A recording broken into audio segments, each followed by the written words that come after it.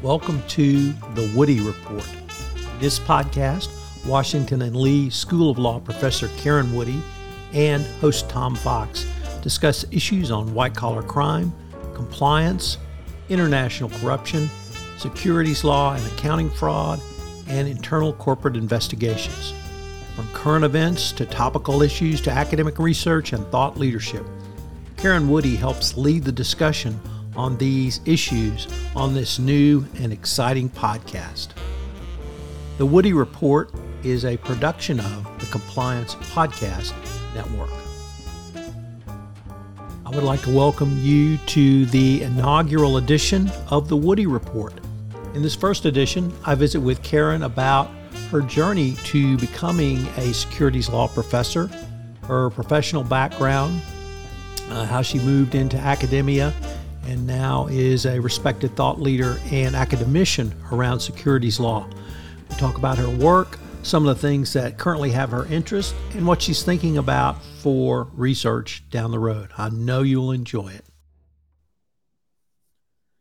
Hello, everyone. This is Tom Fox, and I'm extraordinarily thrilled to bring you this edition of the Woody Report. Yes, I finally talked Karen Woody into doing her own podcast. And Karen's been on several of my podcasts. She's a panelist on Everything Compliance. She did her own podcast on Classroom Insiders, but now we're going to get to take an in-depth look at what Karen is thinking about, looking at, and it's got her interest. So Karen, first of all, thanks so much for finally agreeing to do this. Of course, Tom. I'm always happy to discuss more issues with you.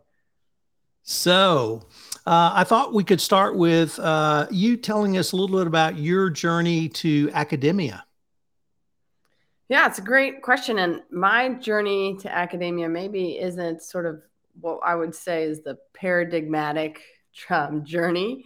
A number of professors sort of graduate top of their class at Yale, clerk for the Supreme Court, and wander straight into academia. I mean, more or less. That's not always the case. But that certainly wasn't my path. I graduated from law school not thinking I maybe would be headed toward academia. Instead, I worked for a law firm for about 10 years. But importantly, before I worked for the law firm, the summer before I took a summer associateship at a law firm, I was in Africa. So I spent my first summer of law school in Rwanda, and I was working essentially for what was the equivalent of the Attorney General over there. And I thought I'd be doing a number of sort of international human rights type issues and projects. And I did a little bit of that. But because the particular office that I was placed in was, facing other nations and other sort of the Attorney General type position, one of my projects was to answer an interesting letter that the UN had sent to the Prosecutor General about why Rwanda had such a significant uptick in exportation of minerals that are not actually found within Rwanda's borders. So the suggestion there was that there was a number of minerals that people from Rwanda were getting from Congo and exporting from Rwanda. So I spent the summer working on looking into these minerals, figuring out what they were about, that kind of thing, and wrote this, response to the UN. And that was a great sort of fun summer project, very, very interesting. And I just kind of left that there. Fast forward to then working at a law firm the next summer and then subsequently after law school. And I find myself reading Dodd-Frank sort of cover to cover after 2010 and see at the back of it, buried in the miscellaneous provisions, is this provision that says every single company that has SEC reporting requirements needs to report if they have one of these minerals from Congo. And the way that got into Dodd-Frank was sort of a classic sausage making of legislation. It wasn't really at all related to the rest of Dodd-Frank. It certainly was a miscellaneous provision. But the idea that I had sort of come full circle and, in the course of 7 or 8 years of then back to thinking a lot about minerals from Congo was sort of an interesting thing. So then I kind of ran with that. I wrote a couple of law review articles on that topic and about the use of securities laws to impact both foreign policy concerns and looking at sort of what is material information that the SEC mandates disclosure for and where that materiality comes from. Is that coming from a pet project from certain members of Congress that we saw for conflict minerals? Or is it more of a ground up kind of idea that is sort of what we're seeing in the ESG realm? So thinking about that and writing about that really piqued my interest in teaching and scholarship. I ended up going back to school and getting an LLM in securities and financial regulation.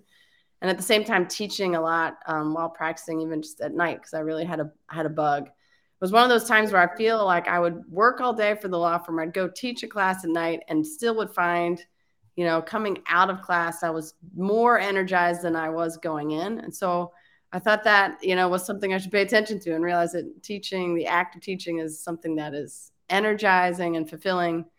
And so I went on the teaching the academic market and ended up at Indiana University and the Kelley School of Business. So I taught in the business school initially, and then did that for about 4 years. And then recently, just 3 years ago, moved back to teaching in a law school, and I teach at Washington and Lee University School of Law now.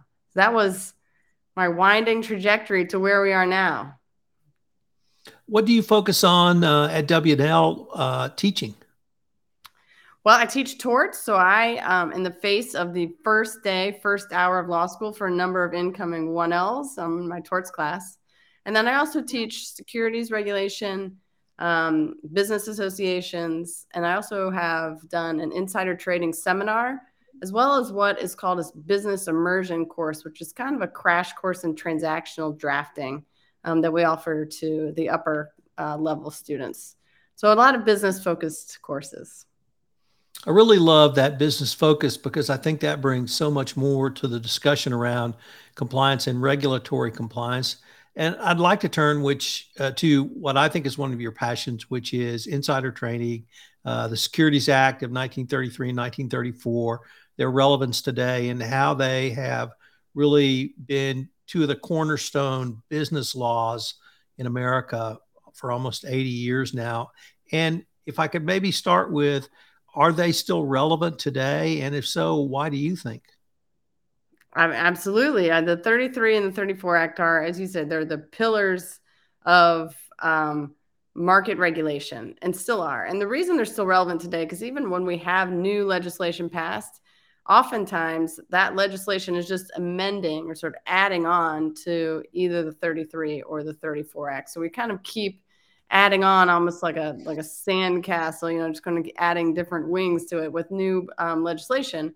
But the idea and the foundational principles behind those two laws really drive a lot of the thinking and a lot of the theory that we still see in the regulation of markets. One of those I recently mentioned, which is this idea that disclosure is sort of the way to cure and to even the playing field in a lot of ways between the market and among the market participants.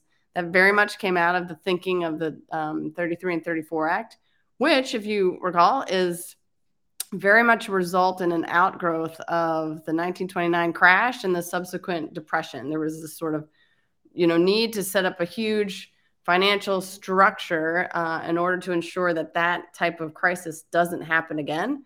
And we see that time and again. That's what Dodd-Frank was. It was the equivalent reaction after the 2008 crash.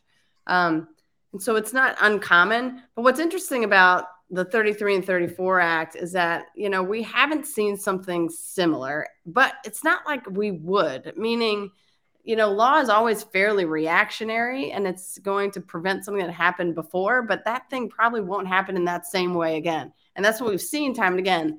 But yeah, we still just kind of keep adding to these original foundations, in part because, as I said, the theory and the ideas behind disclosure, an efficient market, meaning a market that digests material information and reflects that back in the price and valuation of securities. Those concepts and theories really get baked in to the 33 and 34 Act and are carried forward until present day. And I guess in the way you phrase that, it really drives home to me how those acts, just the basic concept of disclosure and excuse me, I would even say transparency, really is broad enough and flexible enough to bring us forward to literally ESG in March of 2022 with those same basic concepts in play. Mm-hmm. Absolutely. It is interesting. Sorry, go ahead. No, go ahead, please. Well, I thought your next question might be about insider trading. If it's not, I was going to say what's interesting is that that term, if we get into insider trading, is not found in the 33 or 34 Act, except for in Section 16, which is sort of an esoteric. It's not esoteric. There certainly are Section 16 violations, but they are dealing more with sort of bulk trades and major swings of trades done by insiders. So it's not the typical insider trading that we think of and know of today. And some of that was because that was more market volatility was more of the issue of the day in the 33 and 34 Acts, or what they were thinking about. But the term insider trading is not in either of those statutes in the way that we think of what we're trying to regulate now. It's in terms of insider trading. So I know we'll probably touch on that topic that I think a lot about in one of your next questions. Well, and that does really lead into one of the most innovative podcasts, I think, we've had, which was your Classroom Insiders. And it was around insider trading. But the real innovation I thought you brought was it wasn't Professor Karen, it was the students. And that you challenged your students to become a subject matter expert in a specific question. And then you essentially interviewed them for the podcast. So I just wondered, one, how did you think of that? And then two, the experience you had, and what do you think the students' experience was? Oh, that's a great question. This was really one of the highlights of my last year working with these students.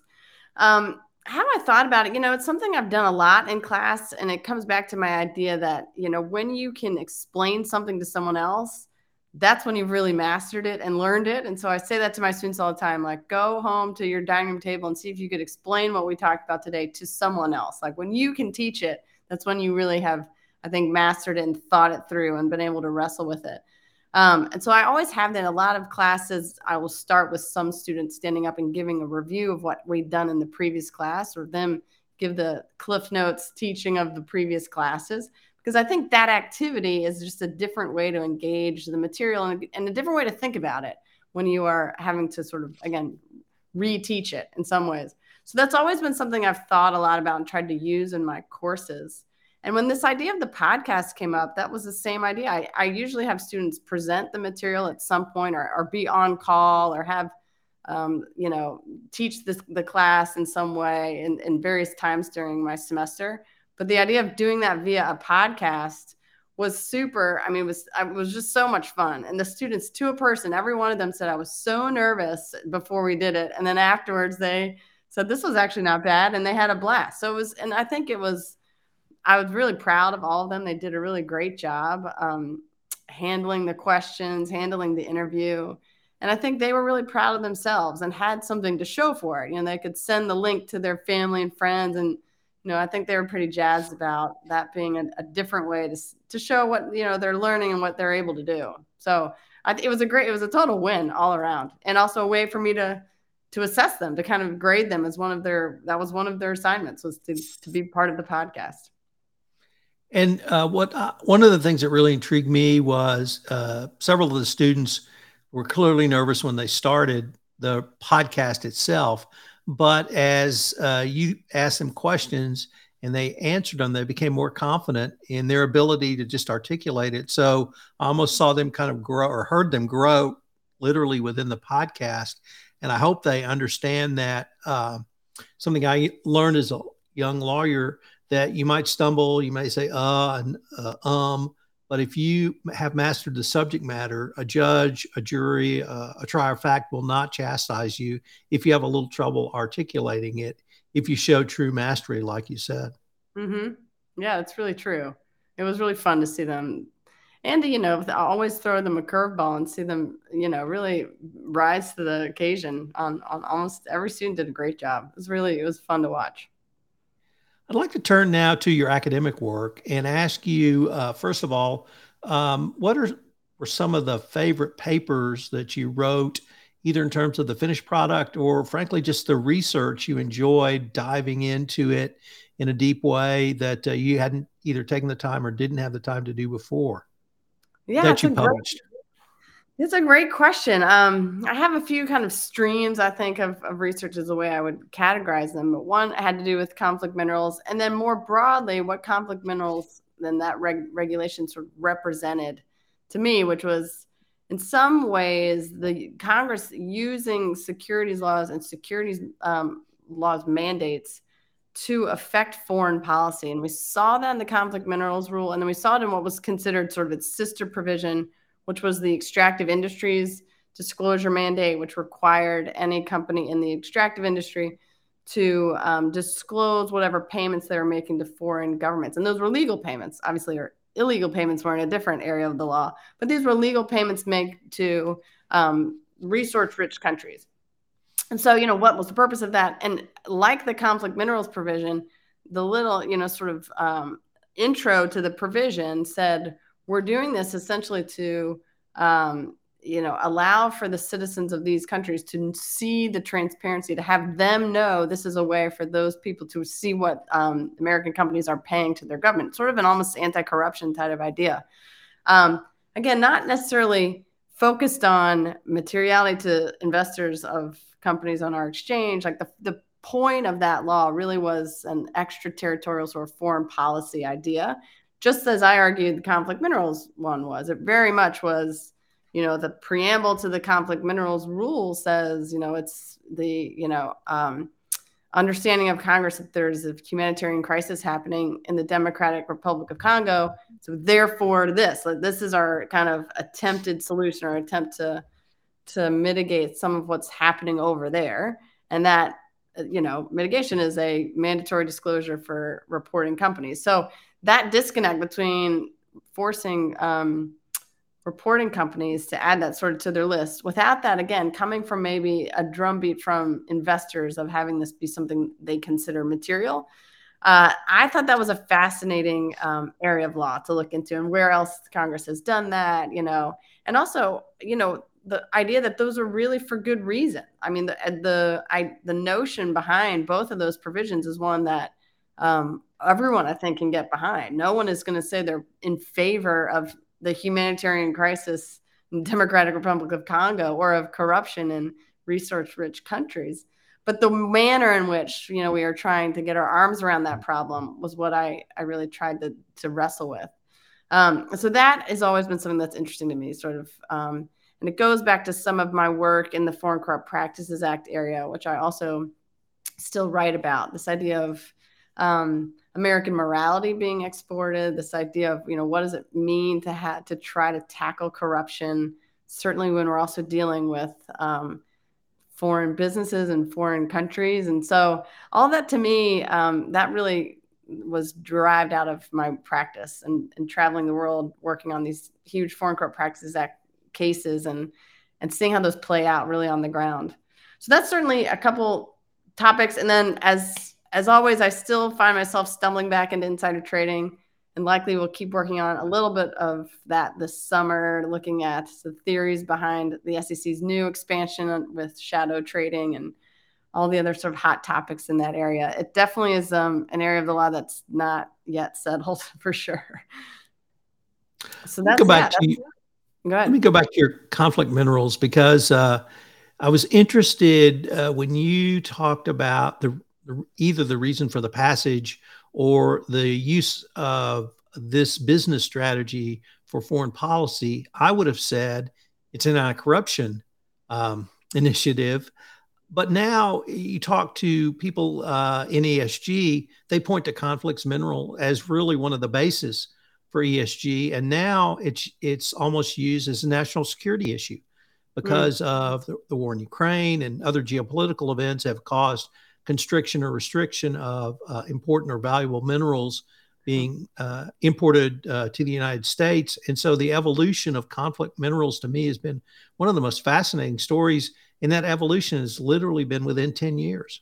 Yeah. It's amazing that, when you get a Google alert every day, which I still do, on something that mentions conflict minerals, and you're right, the spectrum of what that, article or, newspaper headline is about spans, a number of different areas, as you said.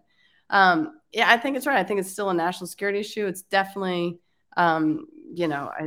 the idea that behind the Dodd-Frank, what ended up being kind of the de facto embargo certainly implicated a number of other foreign policy issues, meaning like China and the role of China in Africa and in the exportation of these same minerals. And it's something that I think is not going to go away. I mean, what I still say all the time about ESG, and what I appreciate that I can kind of change my argument to some extent, because my argument initially was that conflict minerals was an improper use of the securities laws, and because it wasn't material, nobody knew about it or cared about it, and so just sort of jamming these things into mandatory disclosures wasn't the way we have structured securities laws. That's sort of not material information. So we're mandating this information that investors don't care about, which was not the point. It really was, conflict minerals in its inception was a consumer-driven, and actually a total name and shame provision. There was no penalty for saying that you had conflict minerals. You just had to disclose it. So everything about it just seemed like it was very much consumer driven. Like they were asking for consumers essentially to boycott maybe these companies if they disclosed that they use the minerals. But that was the extent of any possible ramification. So, is that, securities disclosure, is that the best way to have that happen? I don't know. I don't think that's the case, especially with what companies fell under the ambit of this. It was companies who had products in the market. So they had the final product and needed to do the full supply chain due diligence, which most of the time was not possible. I mean, most companies were like, we don't know where these minerals come from. We just make this widget that goes to Costco or whatever, but it's hard for us to get all the way to this really sort of the source of these products. And so I will say, my next paper after really critiquing the conflict minerals rule and the use of securities law wasn't sort of a bit of a pivot. And I appreciate that now my pivot has sort of come full circle. But the initial pivot was that there was some good that came out of it. And that title of that paper was actually, Can Bad Law Do Good? And I think some of the good was that we really did learn how to figure out, or not, we didn't maybe successfully do it, but we did focus on what does the full supply chain look like. It is kind of strange that these major companies can't see where these things come from. Like you'd think that in this day and age, it would be something that you could track all the way to its source. But for the most part, most companies could not. And so the requirement to have them actually put some effort into figuring that out, I think was an overall good. And then another overall good of that initial regulation was that it did heighten, I think, the consumer and public idea or concept of conflict minerals. No one had heard about it. No one really knew about it. And now we have this required rule, and the number of people calling me to say, we apparently have this filing we got to do. I don't even know what it's about, So very quickly, a lot of people learned a lot about conflict minerals because of that regulation. What I think is the reason for my sort of full pivot of being very much behind the ESG measures and behind them in the same manner, meaning we sort of still come out the same way, some sort of mandatory disclosure, due diligence. But the thing that's different to me is where they originated from. ESG really does seem to be coming from investors. Query whether that's all investors. There certainly are some investors who don't want this.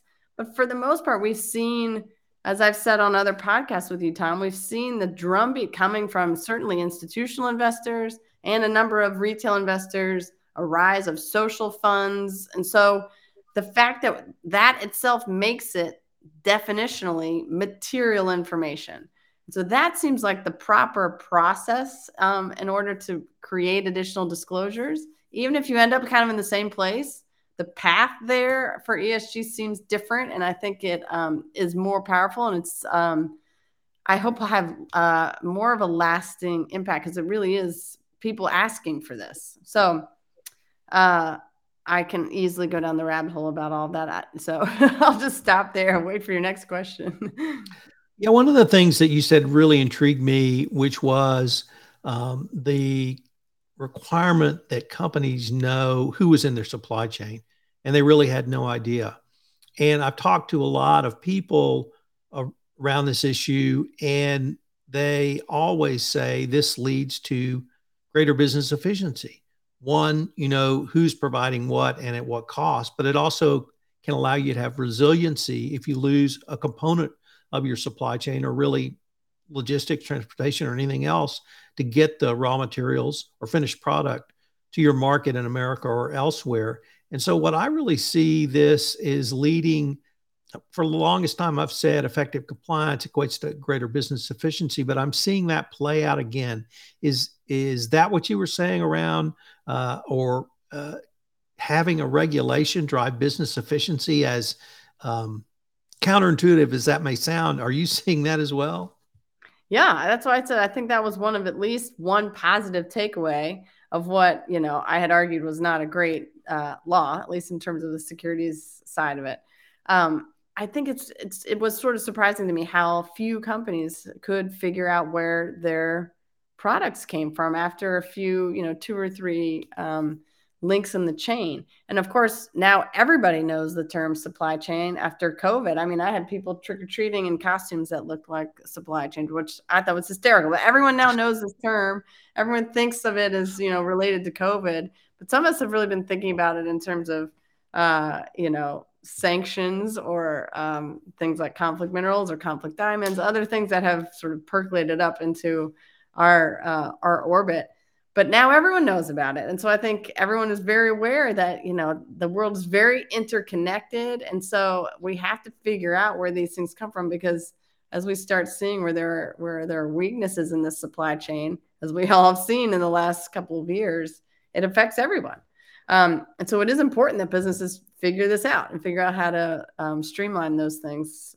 So I think overall it's a benefit and it's a good that people have a very clear, transparent supply chain. Well, Karen, unfortunately, we're near the end of our time for this episode, but I was wondering if our listeners wanted any more information on yourself or any of the topics we touched on, what would be the best way for them to find out?